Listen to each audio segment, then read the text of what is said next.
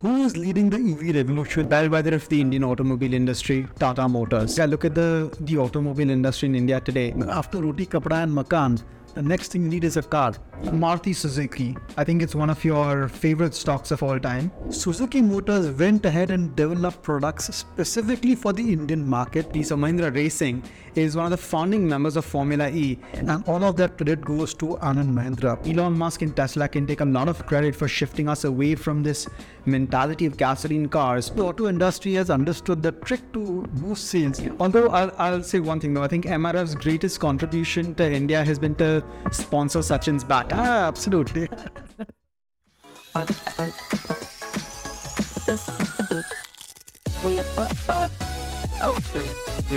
So welcome to the 7th episode of our Indian Market Stories series.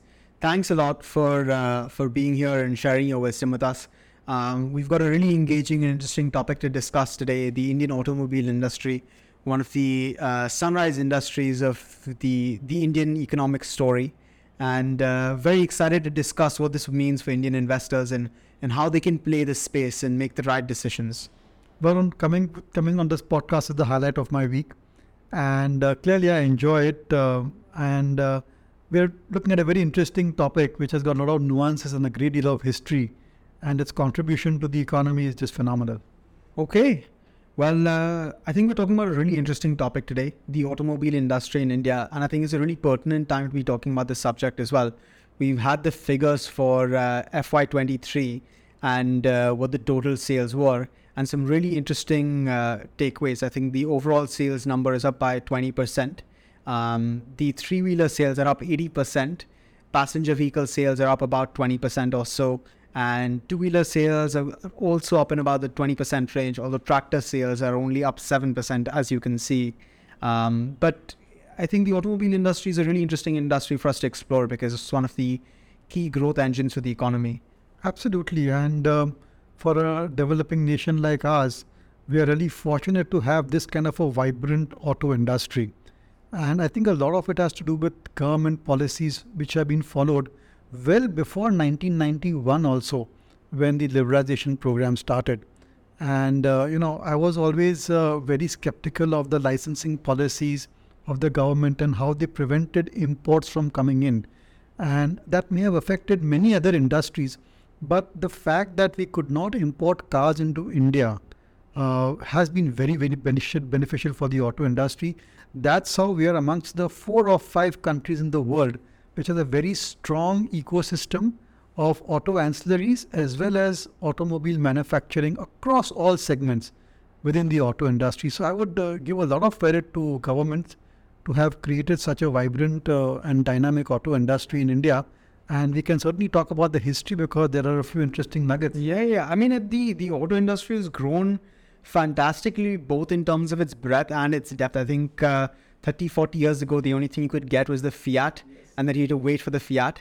And if you were really rich and connected and a politician, you got an ambassador, and really that was it. But now everybody's got a Merc, everybody's got a BM, and of course, most people have Marutis. So what's the journey been like for the auto industry in India?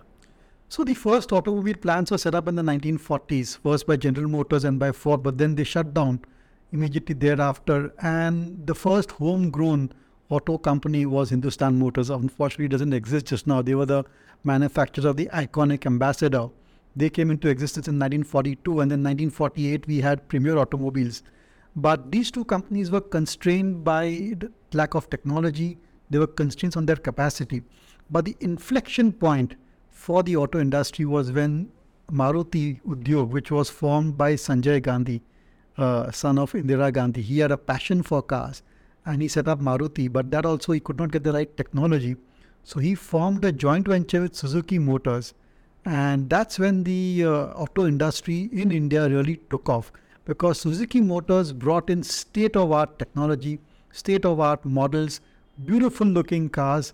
And clearly, I think, the first Maruti 800 launch was with a great deal of fanfare. It had 4-5 years of booking, and there were huge premiums also. Car was costing 50,000, but you could earn a premium of almost 50,000 rupees on the car if you had an allotment letter. So the industry started from there. And because Suzuki Motors came to India from Japan, they got a lot of the Japanese auto ancillaries also into India, and they got Indian industrialists to set up joint ventures with those auto ancillary companies from Japan. And that's how the entire production, backward integration, the indigenization program started from that point on. And the rest is history. I think we have a lot to thank the government and Suzuki Motors for developing the auto industry in India. Yeah.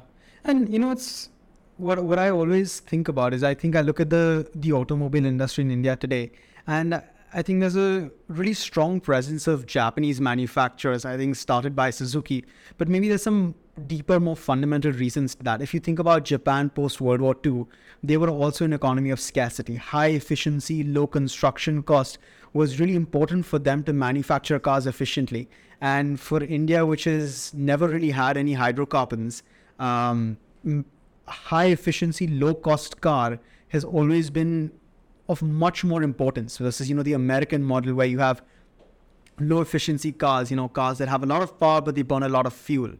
But it's grown, that growth has been outstanding. And I think it's really matched the income growth of India over the last 30, 40 years. Absolutely. I think owning a car has more than transportation, has got aspirational value. And if you own a car, then you really arrived. And it's something which a lot of users feel very passionate about. I think we have this saying, that after roti, kapda, and makan, the next thing you need is a car. Yeah. So that's where the Indian auto industry fits in. And I think every Indian citizen has a life cycle. He starts with a cycle, actual cycle, gets onto a motorcycle. His dream is a car. Then he gets into the car, and then he wants a bigger and bigger car. So that's the ultimate destination for a lot of consumers. And I think the Indian auto industry offers some product at every price point for every user. And I think that's fantastic. Yeah. And I guess the other thing to note is, you touched on this whole aspirational value of a car, because India is really an aspirational country. It's really interesting to see if, as you can see, the volume growth as well in the number of cars being manufactured and sold over the last 20, 30 years has shown some really solid, consistent growth. And I think that's reflected in some of the listed companies as well that have been great wealth creators. You hit the nail on the head.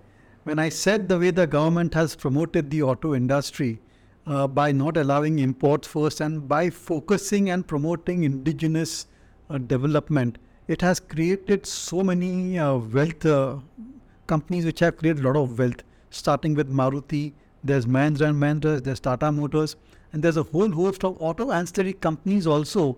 Bharat Forge comes to mind. Amaraja Batteries, Exide. That's right. And the tire companies, Apollo Tires, MRF, I think the entire transportation industry has benefited because of indigenous automobile production. Yeah. Although I'll say one thing though, I think MRF's greatest contribution to India has been to sponsor Sachin's back. Yeah, absolutely. that's the most one. That's another story. When India didn't have pace bowlers, that's when MRF came in and set up the Indian Pace Academy. And now we have a bountiful, we are spoiled for choice when it comes to fast bowlers. So that's why I think added benefit of having a vibrant auto industry. Great. The presence of cricket in Indian life is never too far away. Absolutely. And auto companies have been sponsoring cricketing events as well. Yep. And they have given great deal of support to Indian cricketers as well. Yeah. But I think the industries are another inflection point. Now, if you look over the last 50, 60 years, not just in India, globally, auto manufacturing has been driven by gasoline cars. But I think Elon Musk and Tesla can take a lot of credit for shifting us away from this mentality of gasoline cars over to EV cars. And I'll throw out some really important names. Tesla is one of them, but there's a lot of really important companies in China, BYD in particular, that are driving this EV transformation. And at the other end of the spectrum, I guess from the Japanese side of things, they're investing very heavily into hydrogen technology. So it seems almost like the automobile industry for passenger vehicles, commercial vehicles, and two-wheelers as well is at the cusp of a revolutionary shift from fossil fuel powered vehicles to EVs and maybe even hydrogen. Yeah, that's right. There's a deal of disruption taking place in the industry. And whatever disruption is taking place is very, very positive for India, because we are highly dependent on crude oil and for petroleum products, therefore. And if we have lower oil prices because of a global shift towards EV, then that will make our economy much stronger and improve the balance of payments, and the current account deficit problems also may get eased if oil prices are within control or actually come down. So I'm really tracking this growth of EV industry, the growth of alternate energy, how it is shaping up within India, globally as well, because they're all interconnected. Yeah, I wouldn't expect though that even however strong the shift to EVs or renewable energy becomes, I would not expect the oil price to suffer, because I think even if you've seen in the news recently, every time demand comes down for fossil fuels, because of the cartelized nature of fossil fuel production, particularly by OPEC, they will always cut production, because every oil economy, they structure their national budget around the price of oil. They have a target revenue that they want to hit, and only at that target revenue do they have a current account surplus. So every time the price of oil falls, as it has been doing in the last couple of months, they respond with a production cut, as they have done most recently. So I would love to see a shift away from fossil fuels to renewable energy. I think it's positive for the Indian economy. It's positive for the world at large. It's positive for the environment. But I would not expect this to be accompanied by a cut in fossil fuel prices. That doesn't seem real. But the question I want to ask you is that, do you think OPEC and OPEC Plus are now trying to target less volatility in oil prices and trying to keep the oil prices, crude oil prices, within a more narrow range?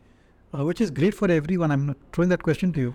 I don't think that. I don't think that at all. I think they're perfectly happy with volatility, because they're the lowest cost producer.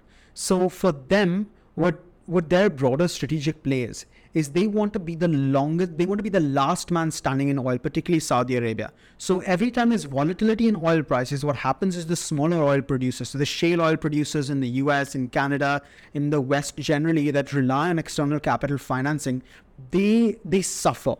And every time they suffer, they collapse and they don't come back with as much strength. If you go back to, I think, 2015, 2016, there was this whole conversation around the shale oil boom. And that's disappeared if you think about it. So they're very happy to survive through volatility, because they have the strongest hand, because they know ultimately all that volatility will do is it'll strengthen their hand, it'll strengthen their share of the pie. And then the more of the pie they have, the more control they can have over the final oil price. So volatility is, I think, a negotiating tool for them rather than something that hurts them. That's an interesting point. But another very important aspect which drives the auto industry, which we should discuss, is interest rates. Because globally, passenger vehicles are bought on EMI. Yeah. And interest rates, auto sales are very sensitive to interest rates. Yeah. And this recent upswing in interest rates, I think the numbers which you showed just now, they're not yet impacted. No, that's not true. As you can see, the cost of purchasing a new car, the rates on new as well as used car loans in the US especially have started spiking in the last couple of quarters.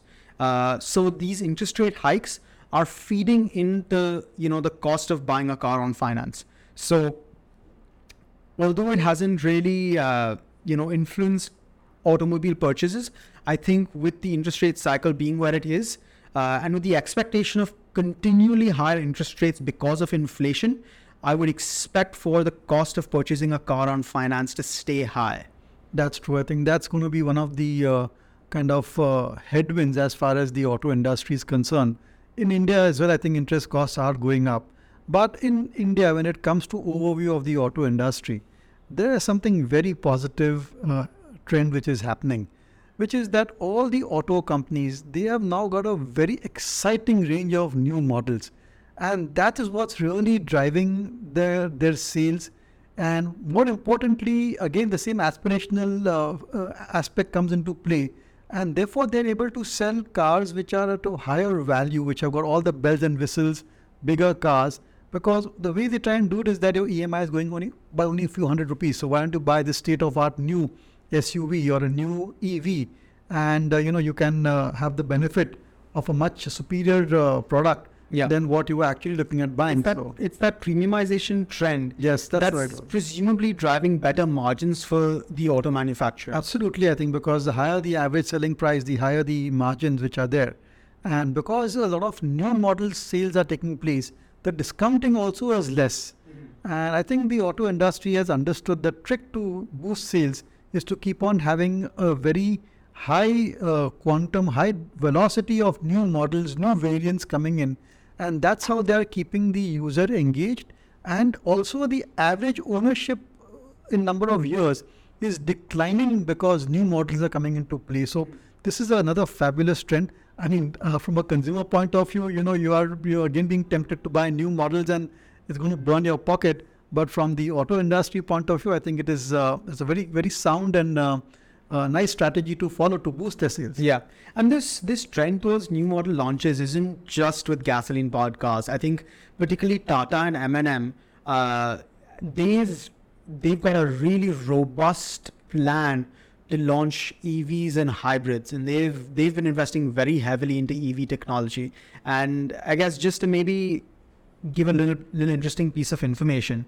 Now, most of the automobile manufacturers globally, at least Tesla and BYD, they've invested very heavily into the battery platforms, which is the heart of an EV.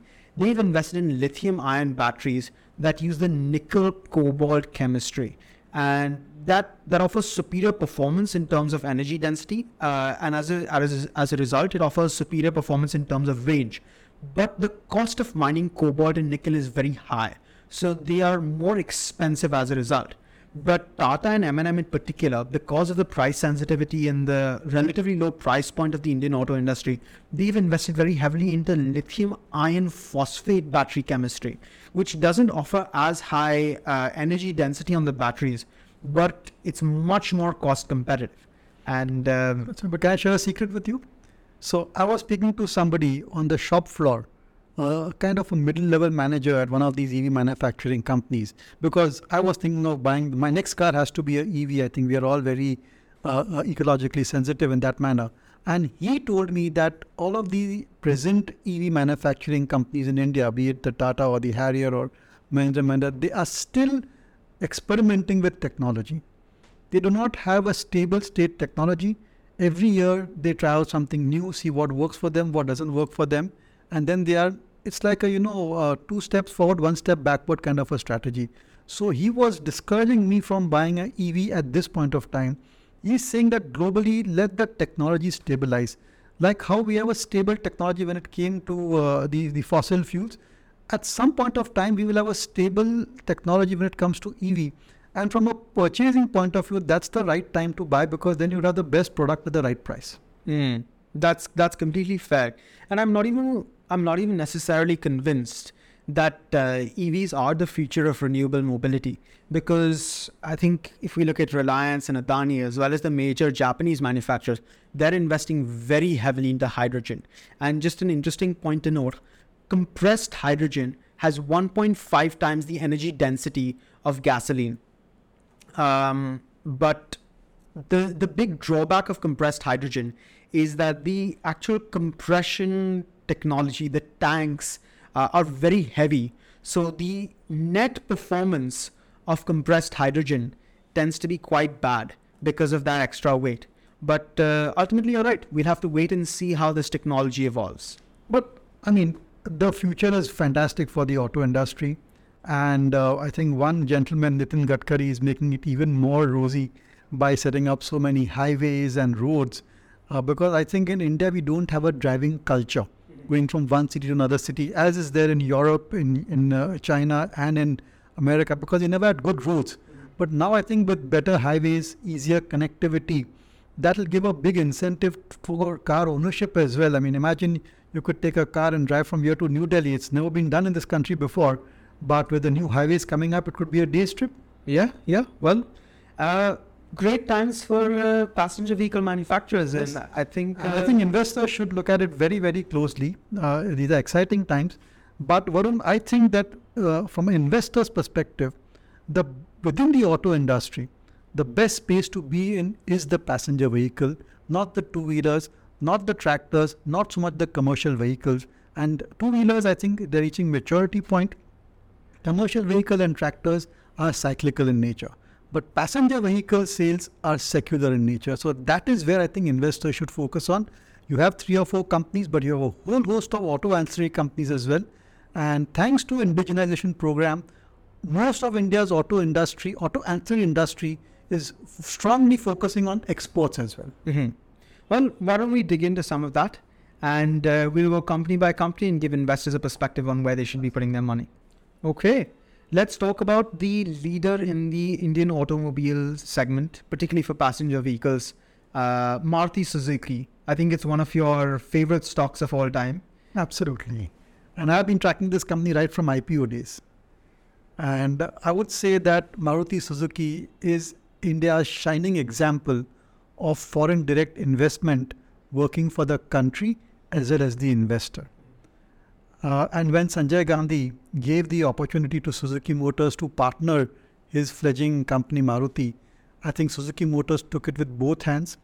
And full credit to them for pouring their soul into the company and bringing the best state-of-art products. Usually what happens is that when a foreign company comes to India, they put their second-hand, the not-so-great products. But Suzuki Motors went ahead and developed products specifically for the Indian market, and it has paid very rich dividends for them. And Suzuki was the number 4 player in Japan.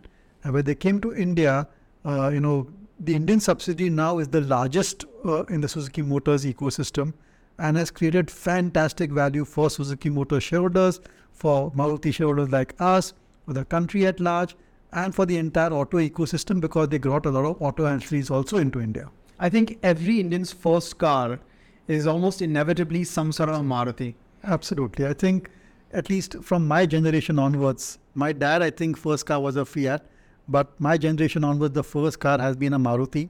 And everybody has fond memories of the Maruti 800 and the other various models. And now I think the company's really got products across all segments, and all those products are market leaders within those segments. And they're continuously bringing new technology, new design, new products, new variants into the country. And that's really driving growth for Maruti Suzuki. Yeah, I think one number that I saw is that only 3% of all Indian consumers actually own a passenger vehicle. And given that Maruti is the entry-level passenger vehicle for most Indians, is it fair to expect that their sales will continue to grow at the rate at which it's been growing, as you can see, as more and more Indians, hit the income threshold and are able to afford passenger vehicles? Yes, I think so. And with all near 50% or thereabout market share, right now I think it's at 42% or so, keeps going up by 3-4 percentage points. Obviously, I think as the industry grows, it is going to be the market leader which will, first of all, drive the growth, as well as capture a larger pie of the rising sales or the incremental sales which take place over there. And Maruti has lagged in a couple of segments, like SUVs, was driven by Mahindra and Mahindra and some of the new generation auto companies that came to India. But it has quickly learned from its mistakes, and it has launched appropriate products then which have become extremely popular and market leaders, like the Grand Vitara is there, or some of the other SUVs. They become market leaders because although they were late, but the product is of such a nature that has been really appreciated by the consumer. So it's been a shining example of how auto company has created wealth. And not only that, I think there are certain nuances of Maruti which people do not know. One is the fact that it follows a very asset-light business model. I think they have no debt on their books as well. Of course, that goes without saying.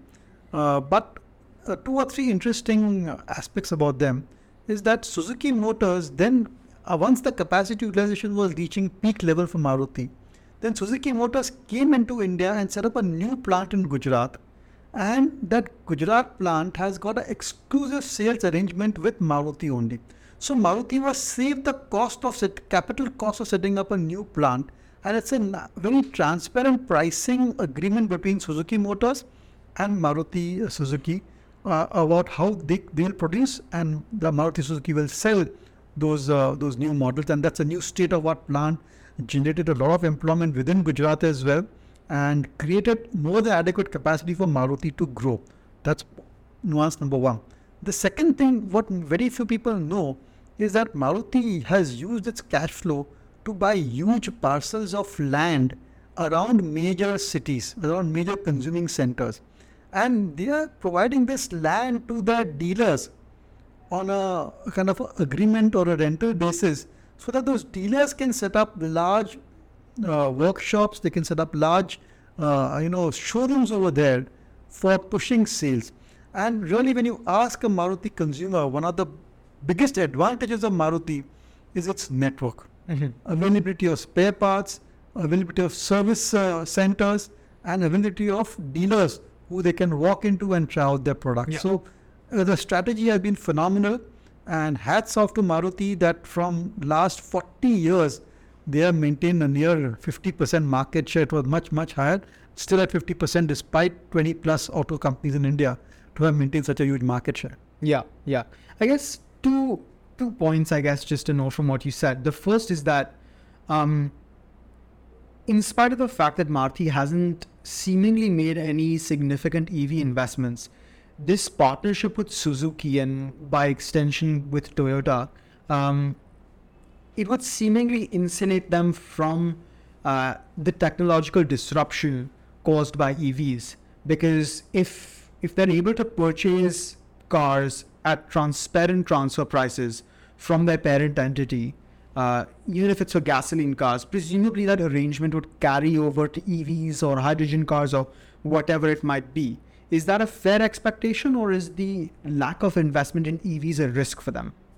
You answer one question for me, Varun. Who is leading the EV revolution in the world? Is Japan really a key player as far as EV is concerned? I don't think so. Exactly. Then how is Toyota and Suzuki going to be a key player when it comes to EVs within India? I think don't you think they are maybe a few years behind? Yeah, I think Japanese manufacturers are betting heavily on hydrogen. Now, maybe they know something that nobody else knows, and if they could put a rabbit out of the hat, you never know, right? But if EVs are the future, then I think that's a major risk factor then for Maruti. You got it right. I think it's one thing which I don't like about Maruti is the fact that they do not have a EV strategy. They have said that they will unveil that EV strategy, but when you compare it with M&M and Tata Motors, I think certainly they are lagging. But I think that you need to keep one aspect in mind, that the EV revolution for passenger vehicles in India is going to be much later than what we have seen in China, Europe and US. So we are, I think, many years behind adopting passenger vehicles in the EV space. So the first EVs will come into two-wheelers rather than the passenger vehicles in India, because we don't even have a robust EV ecosystem to charge the batteries. I'm going to disagree with you on that, purely because if you look at the West as a model of transition from gasoline cars to EVs, then yes, that makes sense. But if you look at China, which is the real global leader in EVs, they didn't have this transition from gasoline to EV. Their homegrown EV companies, which is BYD and the others, I guess supported by CATL, for a lot of Chinese consumers, their first car was an EV. And if you look at government schemes like FAME and the kind of licensing and GST benefits being given to EVs, I think there is a fair expectation that a lot of the incremental consumers might find that their first car itself is an EV. I'm all with you. I think if that happens, then I would like to stand corrected that if India's EV industry becomes as robust as what we have seen in China, then I think that's great news for Indian consumer as well as the Indian economy. And the Indian environment. I mean, Absolutely. We're living in Mumbai, we're breathing the air. It would be lovely if it was a little bit cleaner. Absolutely. So, I mean, as I said, the big risk factor in Maruti is the fact that they do not have a proper EV strategy. Maybe they'll unveil it in future. But having said that, I think they have worked very hard on new models. And the kind of slate which is there, I think is very impressive. And also one more important aspect is that gradually Maruti is becoming the export hub for Suzuki as well. I think they are focusing a lot on exports to other developing nations. And I was in Israel recently and I saw a lot of a lot of Suzuki cars over there. I don't know whether they were imported from India or not, but they're making India as the manufacturing hub for exports as well. Oh, that's fantastic. That's fantastic for the Indian economy and job creation. But I mean, I know they don't have an EV strategy, but as you can see, their historical performance from a sales and a revenue perspective, as well as from a margin perspective, and as we've mentioned, a market share perspective has been very strong. That's right. So You can look at the figures, I think, but they're fantastic over the last 15, 20 years, what they've done. Even recent performance has been exceptionally good. So I think it's great times for Maruti shareholders. And although it's not a recommendation, I think it's certainly a stock to watch. All right. Well, I think that ends our segment on Maruti. Hopefully our investors keep watching this stock. Okay. So I guess it's time to talk about my favorite automobile company of the moment, Mahindra & Mahindra. For a disclaimer, it's driven exclusively by the Thar, a car that I quite like. But it's a rising star in the Indian automobile industry. Is that fair to say? Absolutely. And it's another shining example of a homegrown auto company and the number of evolutions that it has gone to reach at this particular level, where it's a fabulous global auto company with in-house capability for design, manufacturing, sales across the board. I think hats off to them. They've been around for 77 years. How many companies can boast of being around for that long? So when were they founded out? I mean, 77 years is a long time. What are their origins? What's their origin story, I guess? It's a pre-partition company founded by two Mahindra brothers and one Mr. Muhammad. So M&M stands for, would earlier stood for Mahindra and Muhammad. But then Mr. Muhammad migrated to Pakistan, and then we have M&M, which is Mahindra and Mahindra. Two brothers set up Mahindra and Mahindra. And the key milestone for them was when they started assembling Jeeps in India. And the Jeep was one of the most popular cars. I think the army used it. A lot of the government also agencies used the Jeep. And that's when the journey for Mahindra and Mahindra began, when they started manufacturing Jeeps. It was under license from an American company, later owned by Chrysler. And thereafter, I think they felt that they should start developing their own brands and their own products. And I think the initial brands are not that well received. The quality was not up to expectations. It was a kind of a product which had a lot of issues in terms of a smooth functioning. But I would say M&M is one company which has invested very heavily in R&D, and they have grown the product quality, the product design, the kind of systems which are there by leaps and bounds over the last 15, 20 years or so. And all of that credit goes to Anand Mahindra, who has been instrumental in making Mahindra and Mahindra what we call Atmanirbhar when it comes to their entire automobile business. Yeah, I think they're very well positioned for the future as well. Because I think Mahindra at least, or Mahindra Racing, is one of the founding members of Formula E, and has, I think, at least once been the runner-up in the Formula E championship. I didn't know that. Yeah. So they're absolutely on top of this EV curve, and I mean, I'll say it again. Their recent car launches, the Thar in particular, that I quite love, is really shows that investment in quality.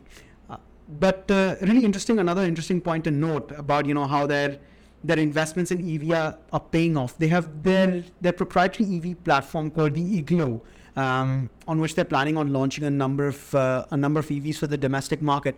But they've also signed agreements with Volkswagen to share this EV platform. So there's at least some hope that it will become an export powerhouse as well because of the quality of their EV platform.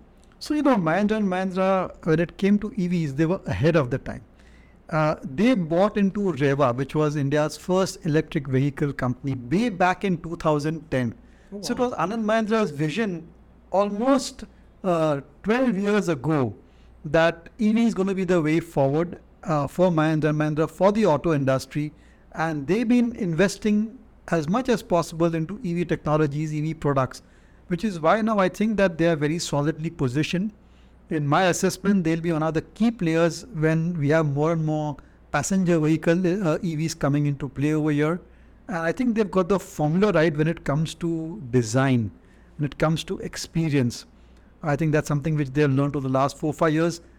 They have a golden touch when it comes to launching new products. as of now, I would say that they have a long waiting list for most of their new models. So that's something which we have to certainly give credit to the current management. A very well managed company. And recently, the new CEO, he's taken over the company, and their focus is more on getting higher return on capital employed. See, typically the Mahindra and Mahindra had too many new plants. They had done overseas acquisitions as well, and generally not enough attention was paid to return on capital, and that was one of the reasons why the company traded at a low price to earning multiple as well. Yeah. That's changed. Yeah, and I think as you can see, the improvement in ROC or return on capital employed, I'm sure that's reflected in the price performance of Mahindra. Absolutely. I think the stock price has done really well, as you can see, over the last 3-4 years or so. And that's to do with the focus on ROC, focus on new models, capturing the imagination of their consumers. And that's played out very well for M&M. But there's another division of M&M, the tractor division, which I think also we should highlight over here, because the tractor division is the world's largest tractor manufacturer in the world, and they have made life easy for so many farmers. And I would say that they have been an unsung hero when it came to the green revolution in the country by providing low cost, good quality tractors to the Indian farmer. And that forever has changed the kind of income levels as well as the experience of the farmers, and where tractors in rural areas are not only used for agriculture but for transportation as well. And making a tractor in India is not as easy as it is perceived to be, because a tractor is used for many functions and not just plowing the fields. Yeah, and you also need a high level of reliability, I'd imagine, in India with tractors, because the ability to access after-sales service in comparison to, I guess, the US or Europe would be much, much lower. So hats off, I guess, really outstanding performance. I think, as you can see, even the recent results have been outstanding. Truly a homegrown giant. Absolutely. And I think that, they seem to be a bit ahead of the curve in terms of what is happening in the auto industry, especially on the EV side. And also the fact that the tractor business, although cyclical, is one of the best businesses in terms of return ratios, in terms of sales, in terms of product quality, after sales service. Network is really fantastic. I think they've gone very deep into the rural areas. And Varun, we spoke about in the earlier podcast about monsoon and its effect. I think if you want to buy one company which has got a lot of rural revenues coming through, it is Mahindra and Mahindra, because of its tractor, UV business, as well as I think a lot of its passenger vehicles and SUVs also go into rural areas. All right. Well, that's definitely a stock to watch for the future. Maybe Anand Mahindra's vision will play out, and a couple of years from now we'll be hailing him as the next Elon Musk or India's Tesla. Absolutely. Look forward to it. So let's discuss the third big stock on the agenda for today, a bellwether of the Indian automobile industry, Tata Motors. Really mixed bag of results recently and disappointing performance over the last few years. Any thoughts? Varun, first of all, a confession. I've been in the market for many decades, and Tata Motors was listed even before perhaps I was born. But I have never really invested in Tata Motors. And the reason for that is that it's one company which has had very high degree of volatility in their earnings. So in the early part, they were purely a commercial vehicle manufacturing company, and that had its own cyclicality, because of which margins were always going up and down, and sales also was quite erratic. And then somewhere around the 2000s, 2004, 1998 actually first, and the entire 2000s, they decided to venture into car production, passenger vehicle manufacturing, purely on account of the passion of its promoter, director, chairman, Ratan Tata, who was very passionate about getting Tata Motors into high-class passenger vehicle segment. And they launched the Indica, which was, I would say, a decent success, but had many issues in terms of product quality. I believe we owned an Indica at some point as well, and it was a really disappointing ownership experience, because we didn't really enjoy that car at all, did we? No, really, and from the day we bought it, it had niggling problems which they really couldn't solve, and it was to make a lot of noise because of the diesel engine per se. So Tata Motors have been struggling to find the right product for a passenger vehicle, which they could, kind of make it a success. The Nano also came with a lot of fanfare, but that did not really succeed because clearly that aspiration aspect was where it was a liability. Because when you bought a Nano, you didn't really buy a car; it was a compromise, and that really didn't take off, which was quite surprising. And it's actually a case study as far as marketing and consumer And products are concerned. I believe at the point when the Nano was launched, there was several problems with reliability, and I think there was a spate of news stories where the car was catching fire a lot, and I think that really hurt its brand image a lot, and maybe contributed to poor sales. That's right. And generally, I think when it comes to quality, I think Tata Motors until now has been lagging. But last 3-4 years, they have made great progress in terms of product quality, in terms of design, in terms of experience. And I think they have come on the scene now as far as passenger vehicles are concerned. They have certainly grown their market share last 2-3 years or so. And they are ahead of the curve when it comes to electric vehicles. All the EVs which they have launched, Nexon, Yeah. and on the other I platform. think the prospective growth that Tata can that Tata can experience from electric vehicles could be quite transformational. But before we go to its future potential, I'd love to discuss sort of the JLR acquisition, because it's one of those things that seems to have brought on a lot of debt on Tata Motors' books. And perhaps it's paid off as well, because I think for several years after it was acquired, it did very well. So first a story, actually a rumor, that Ratan Tata was very fond of the Jaguar car. In fact, some say he actually owned a Jaguar as well. And when Ford Motors put up Jaguar Land Rover for sale in 2008, the Tatas bid quite aggressively, and they thought they had got a prized asset. Maybe they overpaid, that's what analysts said at that point of time. Because Jaguar Land Rover was really suffering at that point of time in terms of financial, in terms of capacity utilization. But they had 2-3 fabulous products. And in hindsight, I think it was a very good acquisition. They have more than recovered the investment which they have made. It's grown in terms of contribution, volume, value. And the products have been absolute global hits. The Land Rover, the Discovery, the Jaguar XJ, XF and the XE models have all done really well. They expanded into China as well. And I think that although they may have overpaid at that point of time, it does appear to be a very strategic and sensible decision. Their thought process was that they could bring the Jaguar technology into the passenger vehicle manufacturing and production in India. I would say that that's been a mixed success. It's not really worked out for them. But right now, I think there's a great deal of synergy on the EV side between JLR and Tata Motors e-vehicle platform. But having said that, Jaguar Land Rover is one company which has again had a high degree of volatility in their earnings because there are just far too many moving parts. They supply to 3-4 continents. Some key markets are there: Europe, UK, US and China, which do not all perform in unison. So that creates an issue. In terms of even accounting policies, in terms of provisioning for, be it for the forex exposure which they have, or the employee cost that keeps on fluctuating. So in fact, I've jokingly said that when you buy Tata Motors, then that's the only stock you are tracking, because there are so many variables involved over here. So from that point of view also, I've generally avoided buying Tata Motors stock per se. But the company has taken a lot of changes and strides in their progress in the last 2-3 years. So maybe, who knows, from now I may look at it in a different light. Yeah, absolutely. But one thing that really strikes is that JLR is such a huge component of Tata Motors, and a lot of their sales are derived from the US, Europe and China.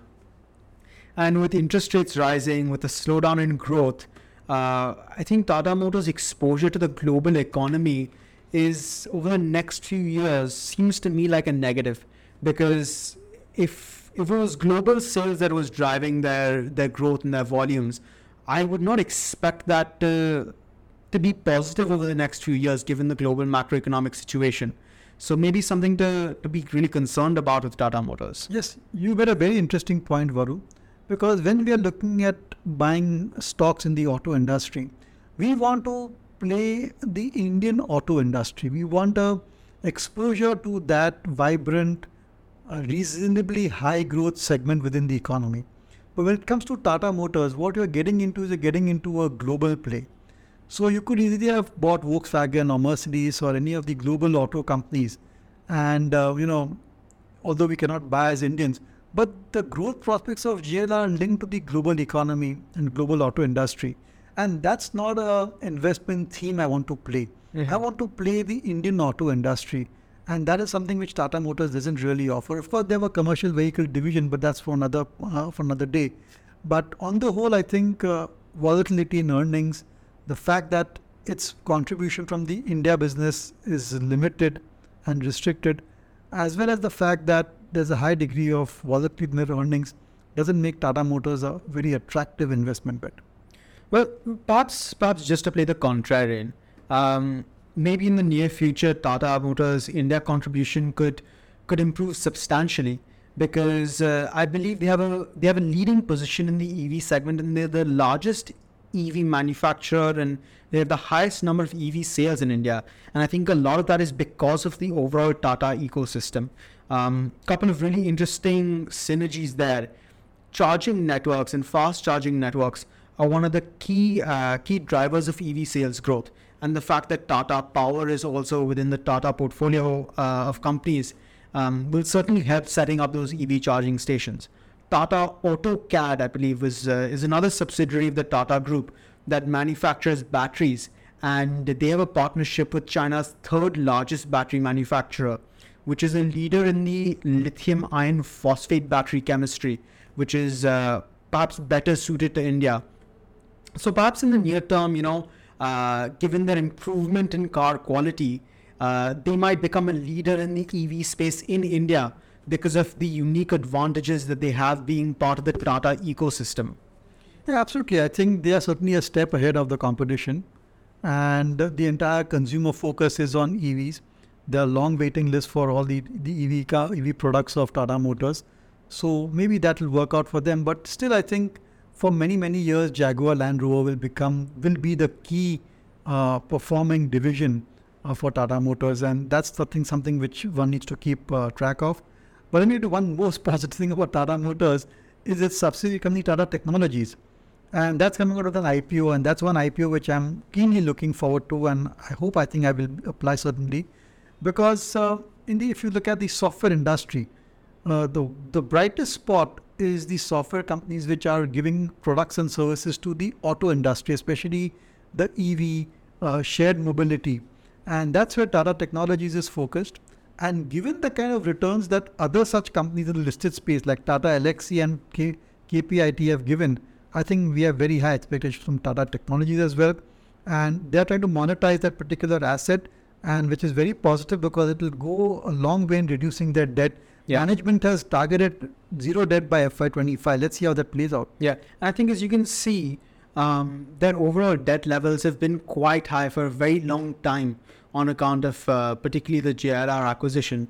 Hopefully a successful Tata Technologies IPO gives Tata Motors a new boost and improves their financial performance. Absolutely. So, but as I said, I think, essentially, you have a choice, and in the market, I would prefer a homegrown, domestic-focused auto company or even an auto ancillary over Tata Motors. But there are many marquee investors in Tata Motors, and there's one very unique factor about Tata Motors is that it always disappoints the optimists and the pessimists, because it comes up with a quarterly number which is a disaster, and there are so many negatives in it, and people throw in the towel. And then the next quarter will be just phenomenal and eye-popping when it comes to global sales and the profits and the margins. And, even those who have perhaps thrown in the towel, they sit up and look at the numbers. So that's the thing about Tata Motors, that it does pull a rabbit out of the bag from time to time. And hopefully, I think if they're able to manage, secular growth and earnings, then investors will certainly get interested in it. Tatas have been known to create a great deal of value in their companies. Tata Motors has been a bit of a laggard over the past several decades or so.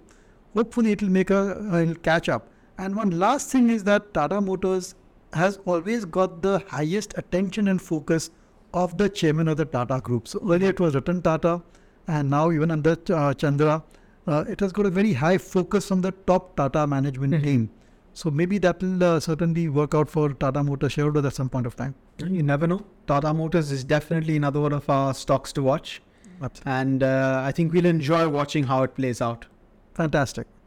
So I think it's been a really interesting conversation with you today, Dad, about the Indian automobile space and particularly passenger vehicles, and how investors can make the right decisions in this space. And thank you so much for coming here and sharing your thoughts and wisdom and insight. And I'm sure that investors have something really important to take away from this discussion. Yeah, I think it was a great pleasure for me as well. And I was going down memory lane because I've been investing in these auto companies ever since I entered the market. And they have been a great amount of wealth creators for us as well as a lot of investors. And as I said, I think a very informative session which we had today. I hope viewers enjoyed it. Yeah. And, even more important than our viewers enjoying this, I really, really hope that Anand Mahindra sees this podcast and sends me a Thar, because that's the car I want to own. Yes. Yeah. Well, thank you so much for joining. My pleasure. And yeah. Yeah, it was very good.